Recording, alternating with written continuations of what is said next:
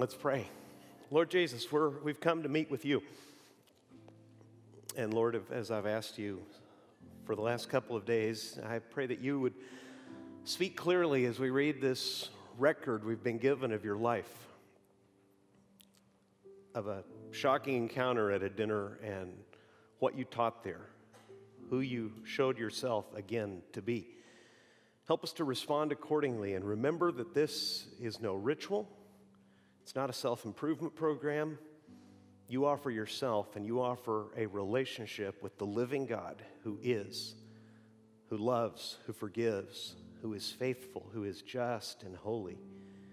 So help us to know you, hear from you, do as you say, and most of all, to love you. In Jesus' name I pray. Amen. Super energetic this morning, right, everybody? Extra hour of sleep. Well rested. Kids were in fine shape this morning when you invited them to get up, right? Right? That's the way it went, right? This is the dialogue portion, folks. Feel free to participate. How you feeling? Excellent. Prayed for you all week. I missed you last weekend. Just the briefest of reports about that. My parents have been missionaries in Mexico since 1971. They took me there when I was tiny. And I don't think, their desire would be to live out the rest of their lives right where they are in northern Mexico. Every year they have an evangelistic conference, and they invite me pretty often. I'm not always able to accept the invitation. This year I was. And they celebrated 3 nights of preaching. I preached on Wednesday, Thursday, Friday night, and then a 35th church anniversary. The last church they started began 35 years ago. And from Wednesday to Friday, it was amazing to see this church and how everybody made a tremendous effort to bring their friends to church, and 19 of those people trusted Jesus as their Savior before the week was over. And, of course, like most families, my family shows food through love, and friends show food through love, and it's not really up to debate. Mexican food is simply the best thing in the world, right? So I was in the actual heartland where you don't have to ask, is this authentic? It's authentic. And 6 days alternating between the greatest Mexican food in town and my mother's cooking. Yeah. The scale groaned a little bit extra when I got on, but I'm back on track, well rested, and ready to tell you about Jesus. Ready for that? We are in Luke chapter 7 as we continue to walk with Jesus through his life as faithfully recorded by the physician Luke. Luke was not an eyewitness to the life of Jesus, but he was a close friend to those who were. And he made a careful investigation, he tells us, about Jesus' life. And today he tells us about an incredibly awkward dinner. You know what awkward dinners are like. How many of you legitimately, I'm going to ask this in a positive way, how many of you legitimately enjoy having new people over to your home? Okay, there's a few hospitable people. The rest of you were honest and said, I don't want any part of that. Hospitality is a gift. It's one of the best things we can offer to another person, but frankly, it's not for everybody. Not everybody enjoys it. And hospitality comes with all kinds of social obligations, things really on both sides that you're expected to do. When we step back into the Gospel of Luke, we're stepping back 2,000 years into history, but it's no different. There are different social obligations there, and when they're violated, you can feel the awkwardness in the room. Reminded of a story of a Christian family who invited another family over, and they were proud of their son like so many parents are, and apparently this little kid could pray a little bit. So mom said, Billy, you pray beautifully. Would you say grace over the meal? And like kids do, right? They're kids, not performing seals, and he kind of deferred and demurred and looked shyly into the tablecloth, and she pressured him, because that's what prayer is about, right? Showing off for your guests. And she said, honey, you pray so beautifully. You've prayed with me. You've heard me pray many times. I was praying earlier in the kitchen with you. Remember, just pray like that. And he said, okay. Oh, why did I invite all these people over? Well, it can be a little bit like that. It can be just a little bit like that. And in Luke chapter 7, we're taken into a dinner. Luke 7, verse 36. Telling us about Jesus, Luke says, one of the Pharisees asked him, meaning Jesus.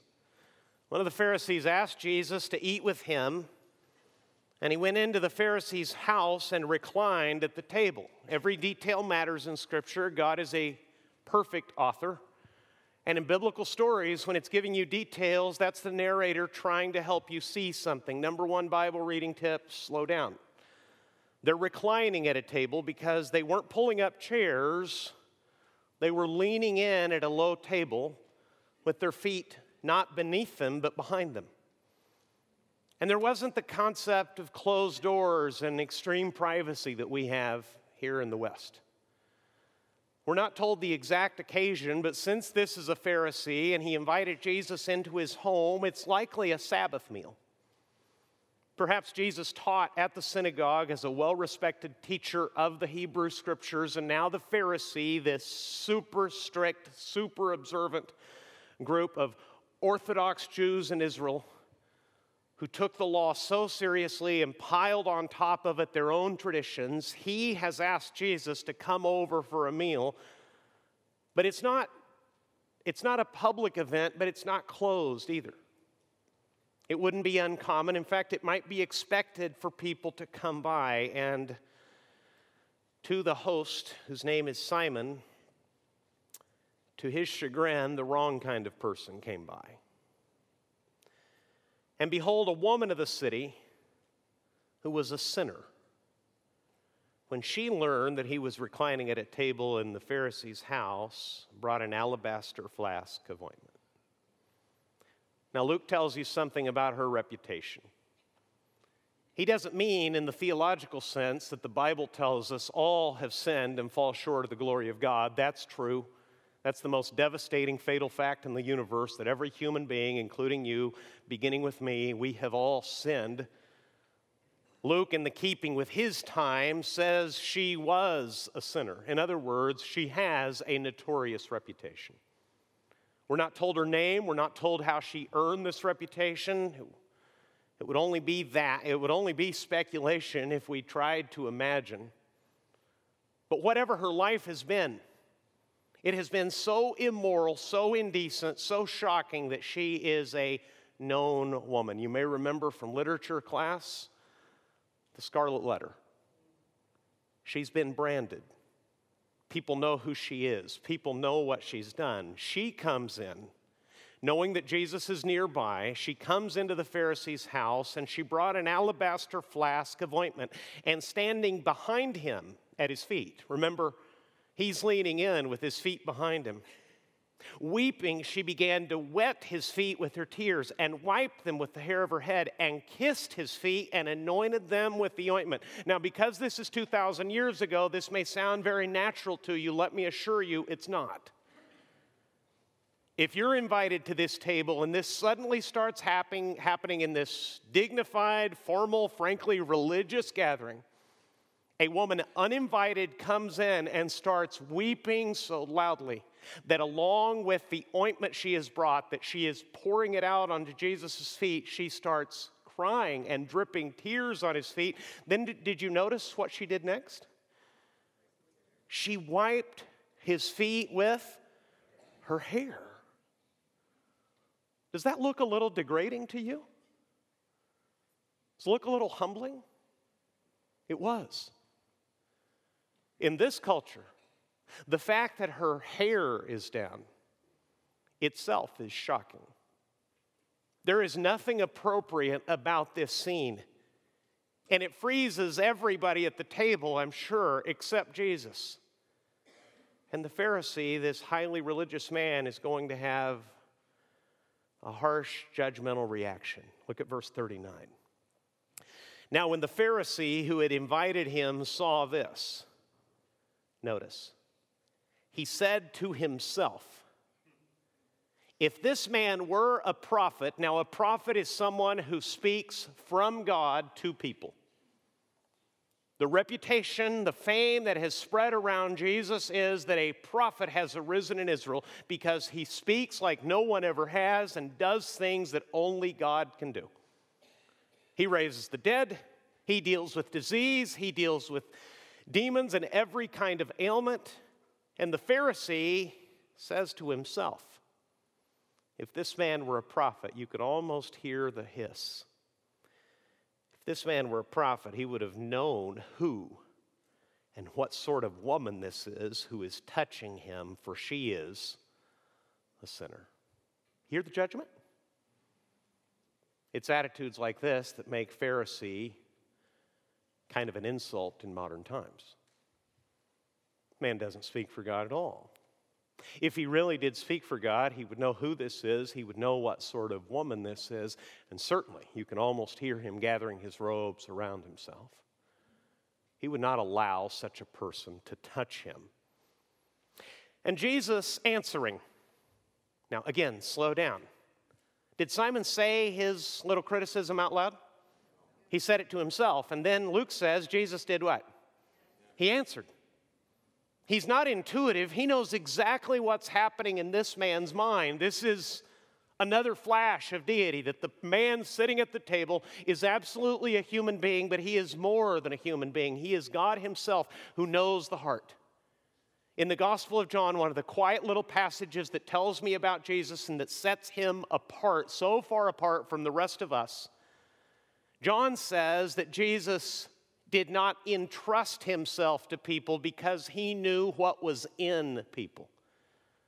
Jesus loved people, but he did not entrust himself to them because he knew what we are capable of. Even Judas, who betrayed him, did not surprise Jesus.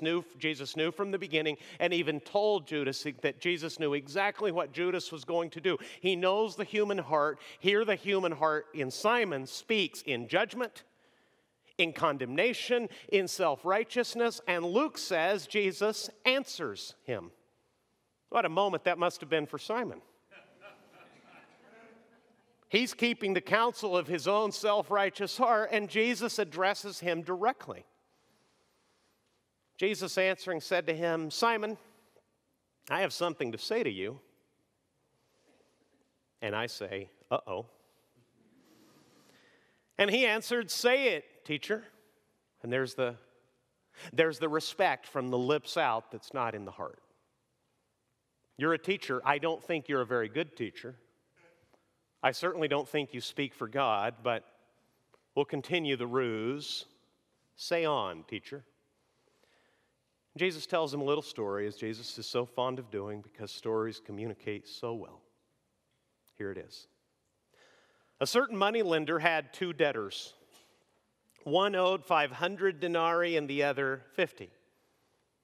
If your Bible translation is literal like mine, what that's telling you is there are two different debts. A denarii or a denarius is a day's wages. So one man owes about 2 months' worth of wages. The other man owes well over a year's worth of wages, both substantial debts.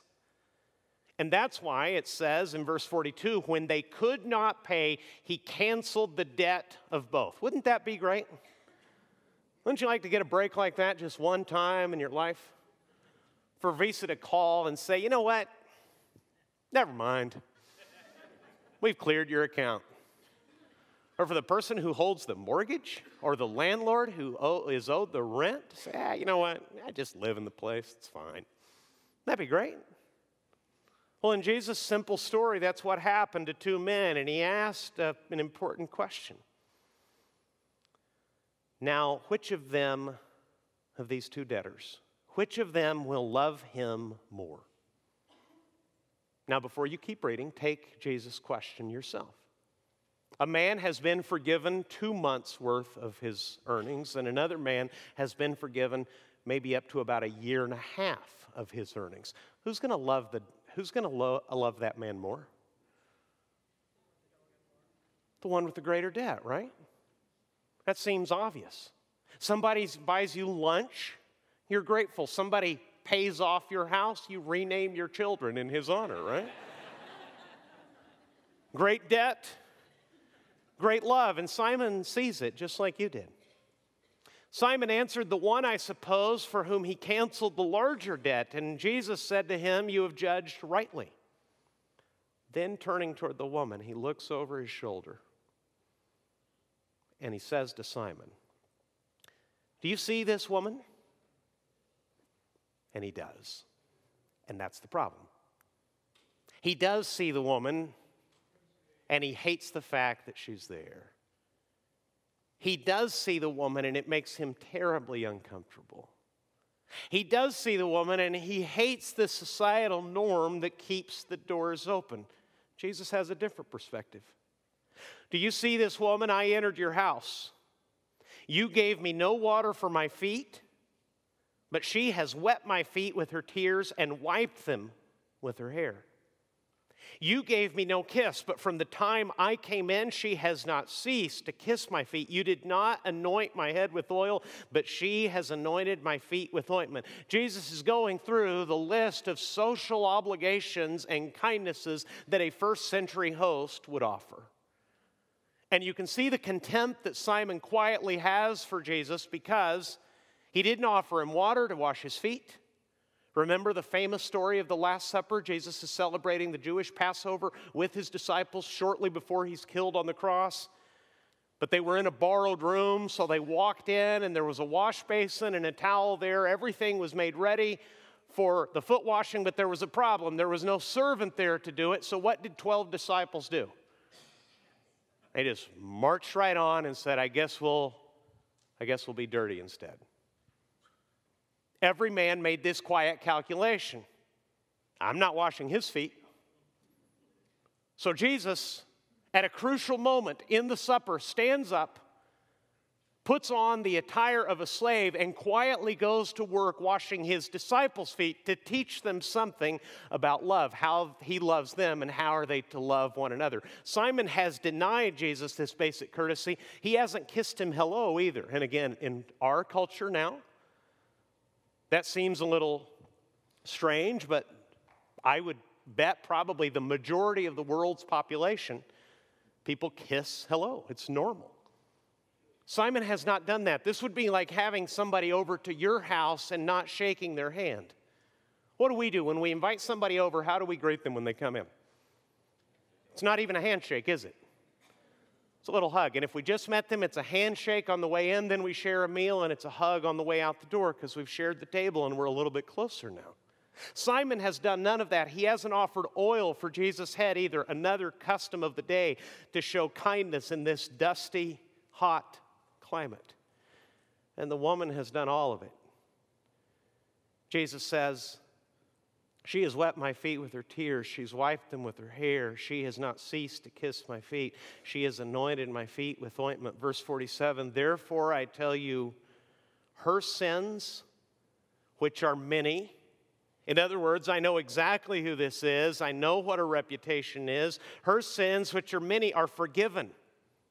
For she loved much, but he who is forgiven little loves little. And he said to her, your sins are forgiven. Then those who were at table with him began to say among themselves, who is this who even forgives sins? And he said to the woman, your faith has saved you. Go in peace. And now the quiet little flash of deity that Jesus displayed by speaking directly to Simon's thoughts. Now it's on full display. Jesus is making a bold claim to be God himself who can speak to strangers and forgive their sins. And here's what Luke wants us to know from this day in Jesus' life. Great forgiveness leads to great love. It's as simple as that. Great forgiveness leads to great love. You see, friends, people who value what they have received from Jesus will refuse him nothing. This is at the heart of the story. This woman is one of these people who is drawn near to Jesus, having been rejected by the religious establishment, knowing full well that their own righteousness will never be enough to please God, and they hear that Jesus is the kind of person who does not stand aloof and does not stand in judgment of them, but welcomes notorious, sinful, guilt-ridden, shame-filled people, and he welcomes them and he forgives them. And people who are loved that way and forgiven that much love Jesus a great deal in return. Now, a few months ago, Pastor Matt, you may remember, this summer dealt with this same passage. And for that reason, I almost skipped it. But then I thought to skip it would keep me from dealing directly with the passage that God has been using on me. Because when I'm paying attention to God, what you should know about these passages that I share with you, before I ever speak a word to you, God has had it out with me before I talk to you about it. And this is really what it comes down to. The heart of the question is, will those who have been greatly forgiven by Jesus love Jesus greatly in return? It's a personal relationship. It's something that is between us. It's something that he has given to us to say to anyone who will trust him as Savior these kinds of wonderful words. Your sins are forgiven. Your faith has saved you. Go in peace. What did this woman do? She simply placed her trust in Jesus, that he was the kind of person who had the authority and the love to forgive her. And for that simple trust, she received her entire forgiveness. And Jesus is going to the heart of Simon's problem. Simon doesn't love Jesus, doesn't respect Jesus. He can't contain his contempt for Jesus. It bleeds out by refusing Jesus, even the smallest of social courtesies. And what is lacking is not a sense of propriety. What is lacking is not a sense of decency. What is lacking is love. And when I say that the Lord Jesus has been dealing with me about this, let me tell you a little bit about my story and why this is incisive for me. Because I was raised in a missionary's home, I heard the story of the love of God expressed through his Son, Jesus Christ, who lived a perfect life in my place and died on the cross for my sins and rose from the grave as prophesied and as promised by Jesus himself. And he did all that, I was told, from the time I could make sense of language. He did that for love, so that my sins would not separate me from the God who made me, who is holy, unapproachable in perfection, perfect in justice, and I'm nothing like that. At my best, I'm a sinner. At my best. At my worst, I'm a scandalous, notorious sinner. And when I was only a little boy, I remember the night very well. God made all of those Bible stories and all of that truth about who he is become very, very real to me. And I felt conviction. In other words, I felt the weight of all that, and I actually got my parents out of bed and told them about it. But even as a little boy, I was so self-willed and so stubborn, I actually sent them back to bed twice. Because when it came time to make this wonderful transfer, to tell Jesus, I've sinned, I need you to save me, twice I broke off the prayer as a little kid and said, I'm a pretty good kid, nothing to be sorry for, go back to bed. Terrified my mother. She said many times, I've never seen a child so young fight God so hard. And she had a good point. See, in my heart of hearts, I'm self-willed literally unto death. And God was dealing with me about my need for his forgiveness. And when I finally broke on the third occasion, and I finally asked Jesus to save me, I felt something so spectacular that I had to read Pilgrim's Progress years later to understand it. If you've seen that famous book or seen a cartoon or a movie about it, it's a long parable of the Christian life, and in it, Pilgrim has a great burden strapped to his back. But he struggles up a hill, and there he comes to the cross. And in that moment, he feels the burden which is crushing him beneath its weight, separated from his back, roll down the hill, fall into a grave, never to be seen again. And when I read that, I understood the emotions I experienced that night. I felt such relief, I felt such peace that with the lack of embarrassment of a little boy, I remember jumping up on the bed over and over again, shouting, "I'm saved, I'm saved." Now here's the problem. That love grows cold. That love becomes familiar. You get used to it.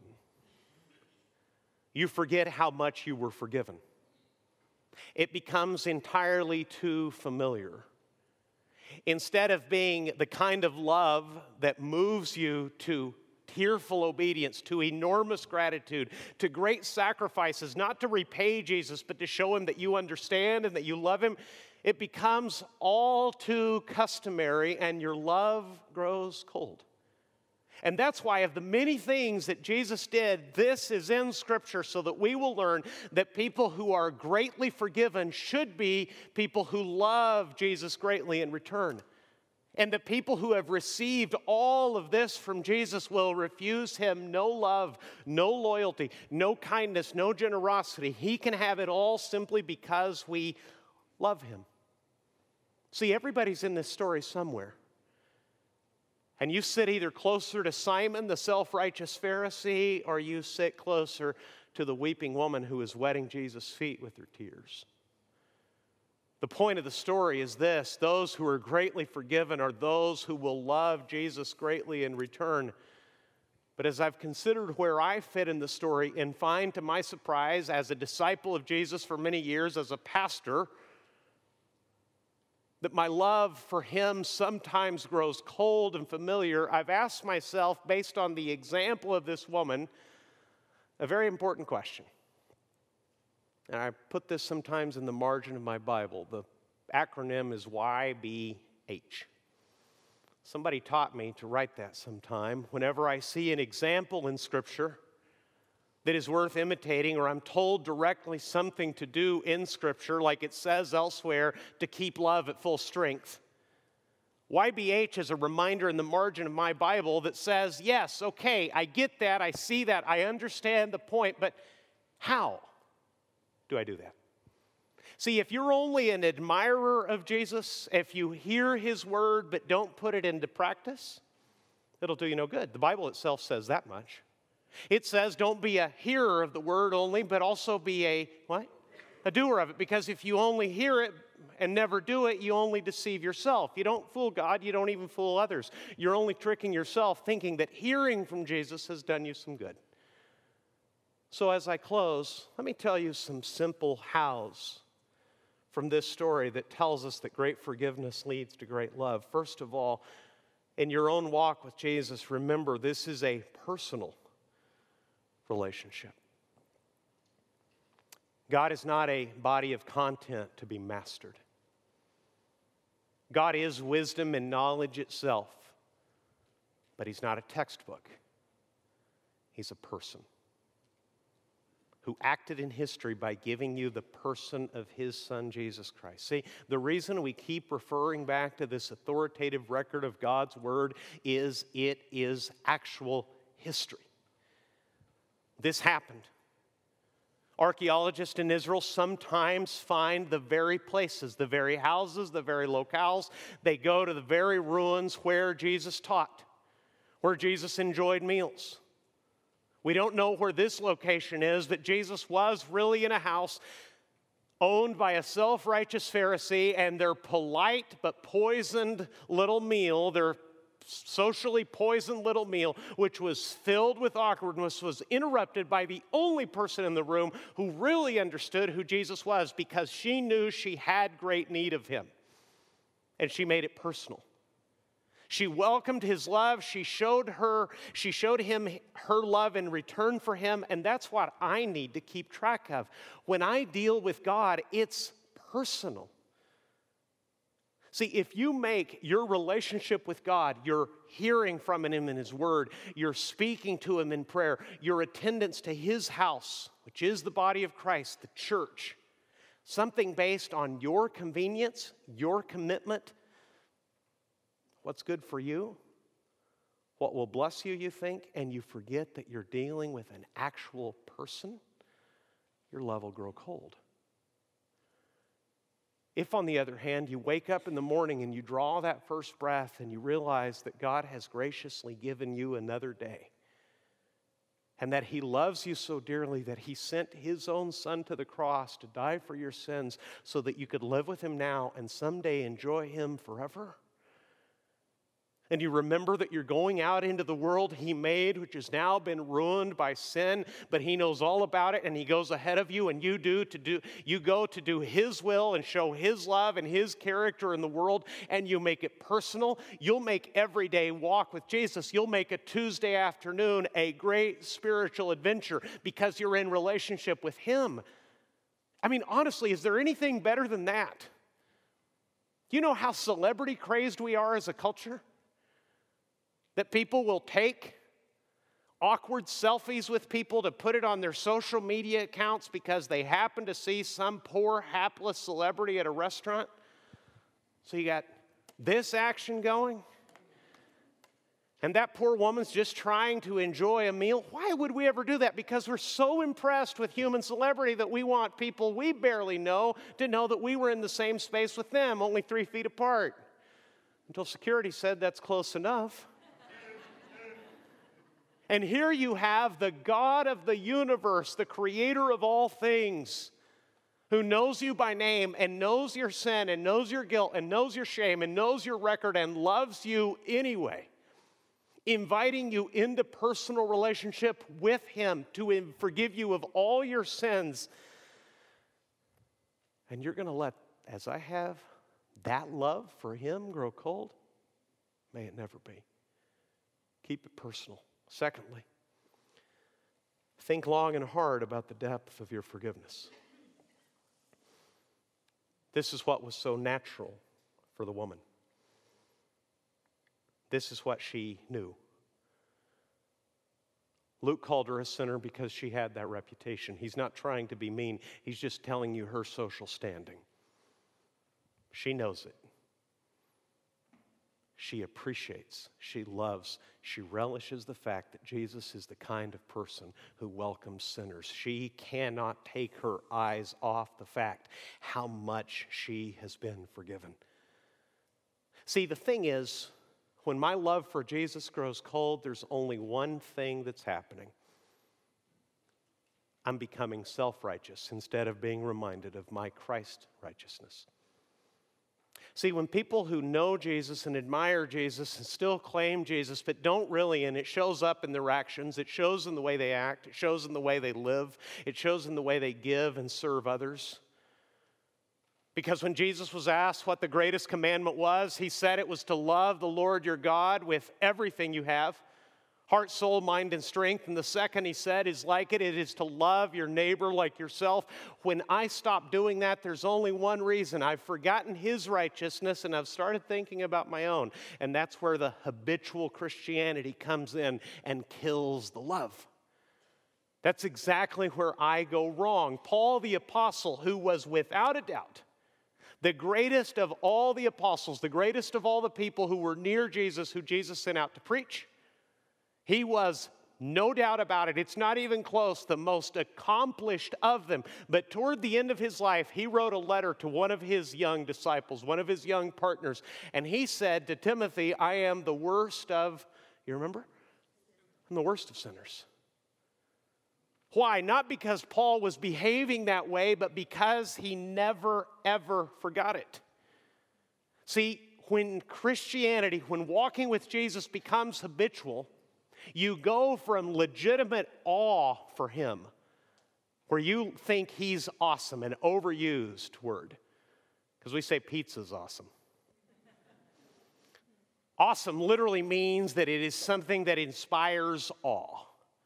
And when you come to Jesus and your forgiveness is fresh, you cannot believe that you are accepted. It's hard for you to believe that your sins have actually been forgiven. In dealing with people who have done terrible things and know it, dozens of times I've heard from both men and women, God could never forgive someone like me.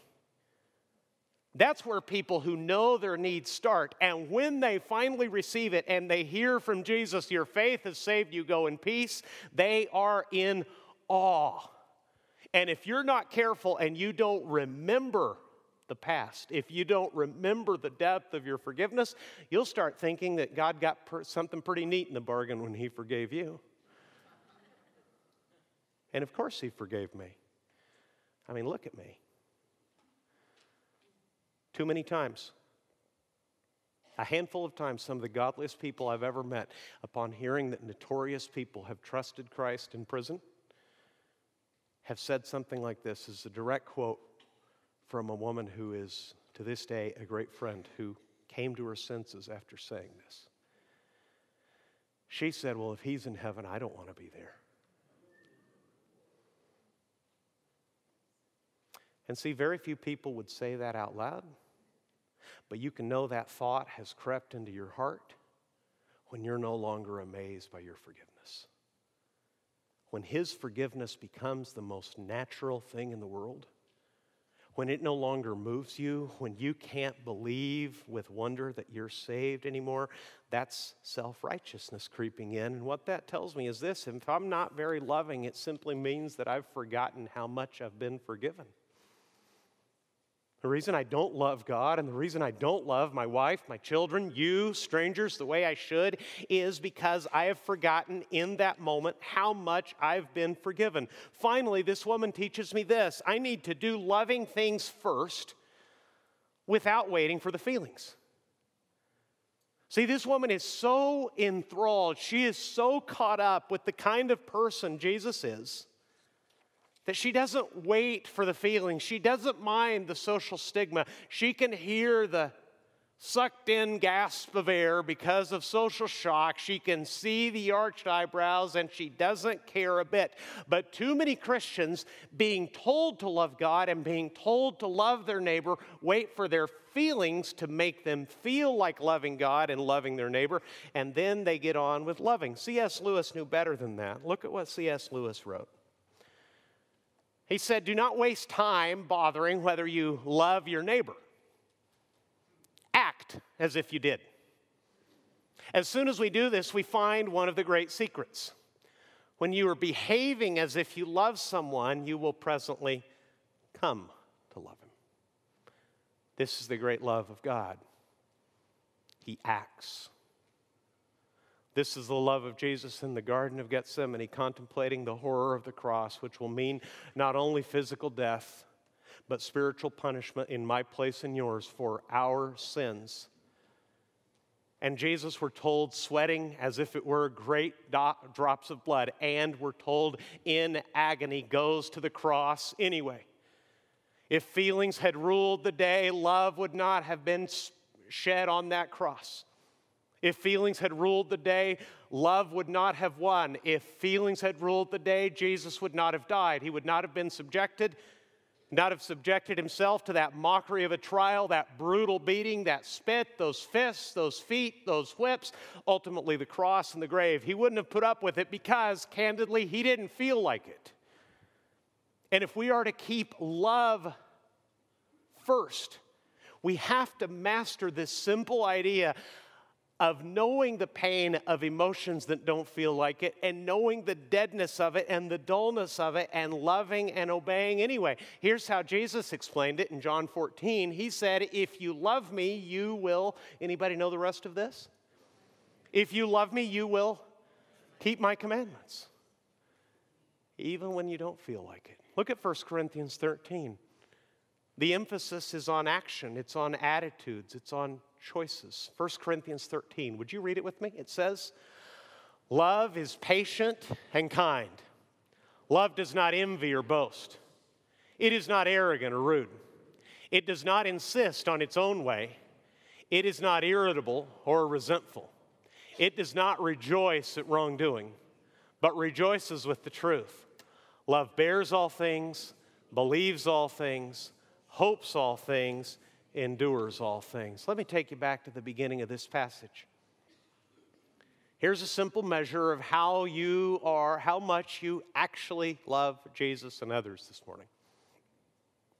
You can just put your name where it says love. And that's the measure of your love. Because if you are a loving person, if you really love Jesus, the trials of this life and the suffering that comes with it, and the terrible tempest of emotions that overtake all of us, including me, Paul says in all of that, you will be patient and kind. You will not envy or boast. In other words, you won't make it about yourself. This one's tough. You will not be arrogant or rude. This one's hard on me. You will not insist on your own way. Boy, do I love my way. You will not be irritable or resentful. You will not rejoice at wrongdoing. Instead, you will rejoice with the truth. This is Jesus. This is also his disciples who love him, who are striving, who are struggling and crying and failing, but trying to love him. Jesus and his disciples will bear all things. We will believe all things. We will keep hope in all things. We will endure all things. Why? Because great forgiveness leads to great love. So let me just ask you, with all that life has dealt you, all the disappointment, all the pain, all just the dry, day-to-day, mundane nature of life, have you become a little bit like me? Has it just become all too familiar? Has it become more of a good habit instead of a loving relationship? You know, good habits are powerful, but they're no substitute for love. Keeping a good routine, keeping up good discipline, wonderful, beautiful trait, will not sustain a marriage for a lifetime.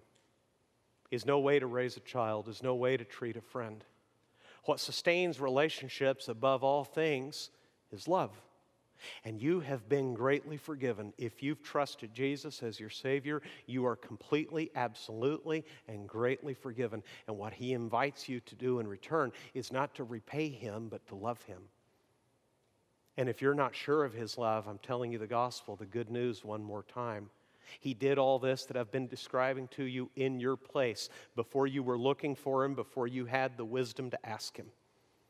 Before you knew your need of him, he was doing all this for you so that you will do what this woman did. You will simply trust him, and in return, you receive his forgiveness. And he says to you, your sins are forgiven. Go home in peace. Can we pray together about it? Can I just ask you, Christian, if you know for certain that you are a disciple of Jesus, can I just ask you how much you actually love him and where it shows up in your actions? Professing it from the lips out is easy. That was Simon's trouble. He said it with the lips, and his heart was nowhere near Jesus. I don't hear a word that the woman says, but it's so obvious that she loves him. Are you a little closer to me in my bad condition when my love has grown cold, grown weaker? It's never static. It's never stationary. You either love him more or you love him less day by day.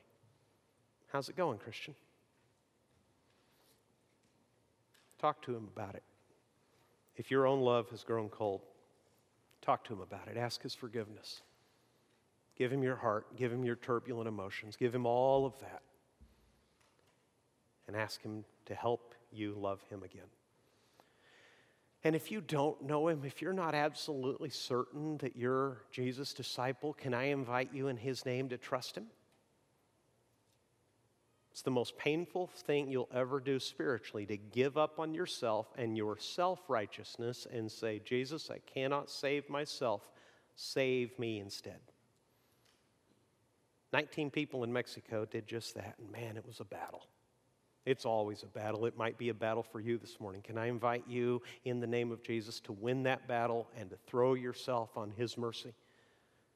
To Picture yourself there, humble before him, not sitting in judgment, but sitting at his feet in gratitude, saying, Jesus, please forgive me. And he will. He'll send you home in peace with your sins forgiven. If you do that this morning, simply turn to him in prayer right now and say, Jesus, I understand. I cannot save myself.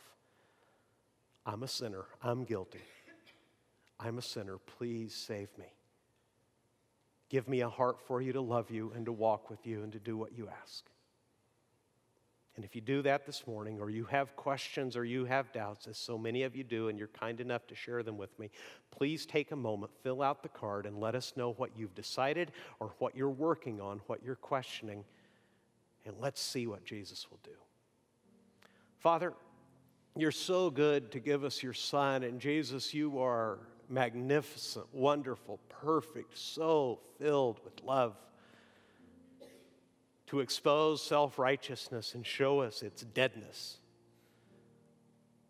and to welcome anyone, Lord, people who are notoriously bad and who know it and feel far from you. You welcome all of us, the self-righteous and the self-condemned. You welcome us all if only we will turn from sin and turn to you. So I pray for those who are struggling, maybe as people in that crowd in Mexico did, who are struggling right now, whether to trust you and become your disciple. Give them grace at this moment to turn to you in prayer and ask you to be the Savior and the boss of their lives. And Lord, let this church be filled with disciples who genuinely love you, who are not building a life to their own satisfaction, but living a life for your glory in gratitude and love for how much you have forgiven us. I pray this in Jesus' name. Amen.